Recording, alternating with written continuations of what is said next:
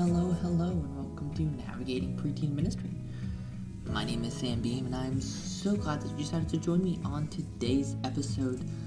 We are wrapping up our 4 weeks of Advent with peace. As we look at the last week before Christmas, peace is probably something we all need right now.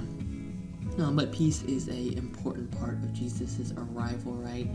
He is described in the book of Isaiah as the Prince of Peace.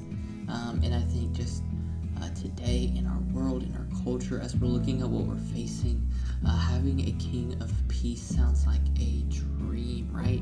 And the great thing is Christmas is the time to celebrate that it is not a dream, it is a reality, that he comes, he has come, and he has brought peace, and he is peace, right? If you look through the story of Christmas, Luke 2:14, the angels sing glory to God in the highest heaven, and on earth, peace to those on whom his favor rests.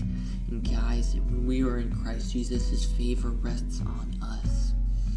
So that means peace rests on us, and I think that is something we're celebrating, right? And that's what the Christmas season is about. And so I hope and I pray for all of you listening that this is a time of peace, that hopefully in your ministry area you're getting a time off, a time away to be with family, to be with friends, to be with those that you're close to have peace, to rest in the peace that Jesus brought when he was born on this earth, and the peace that he brings still to this day when we trust and put our faith in him alone.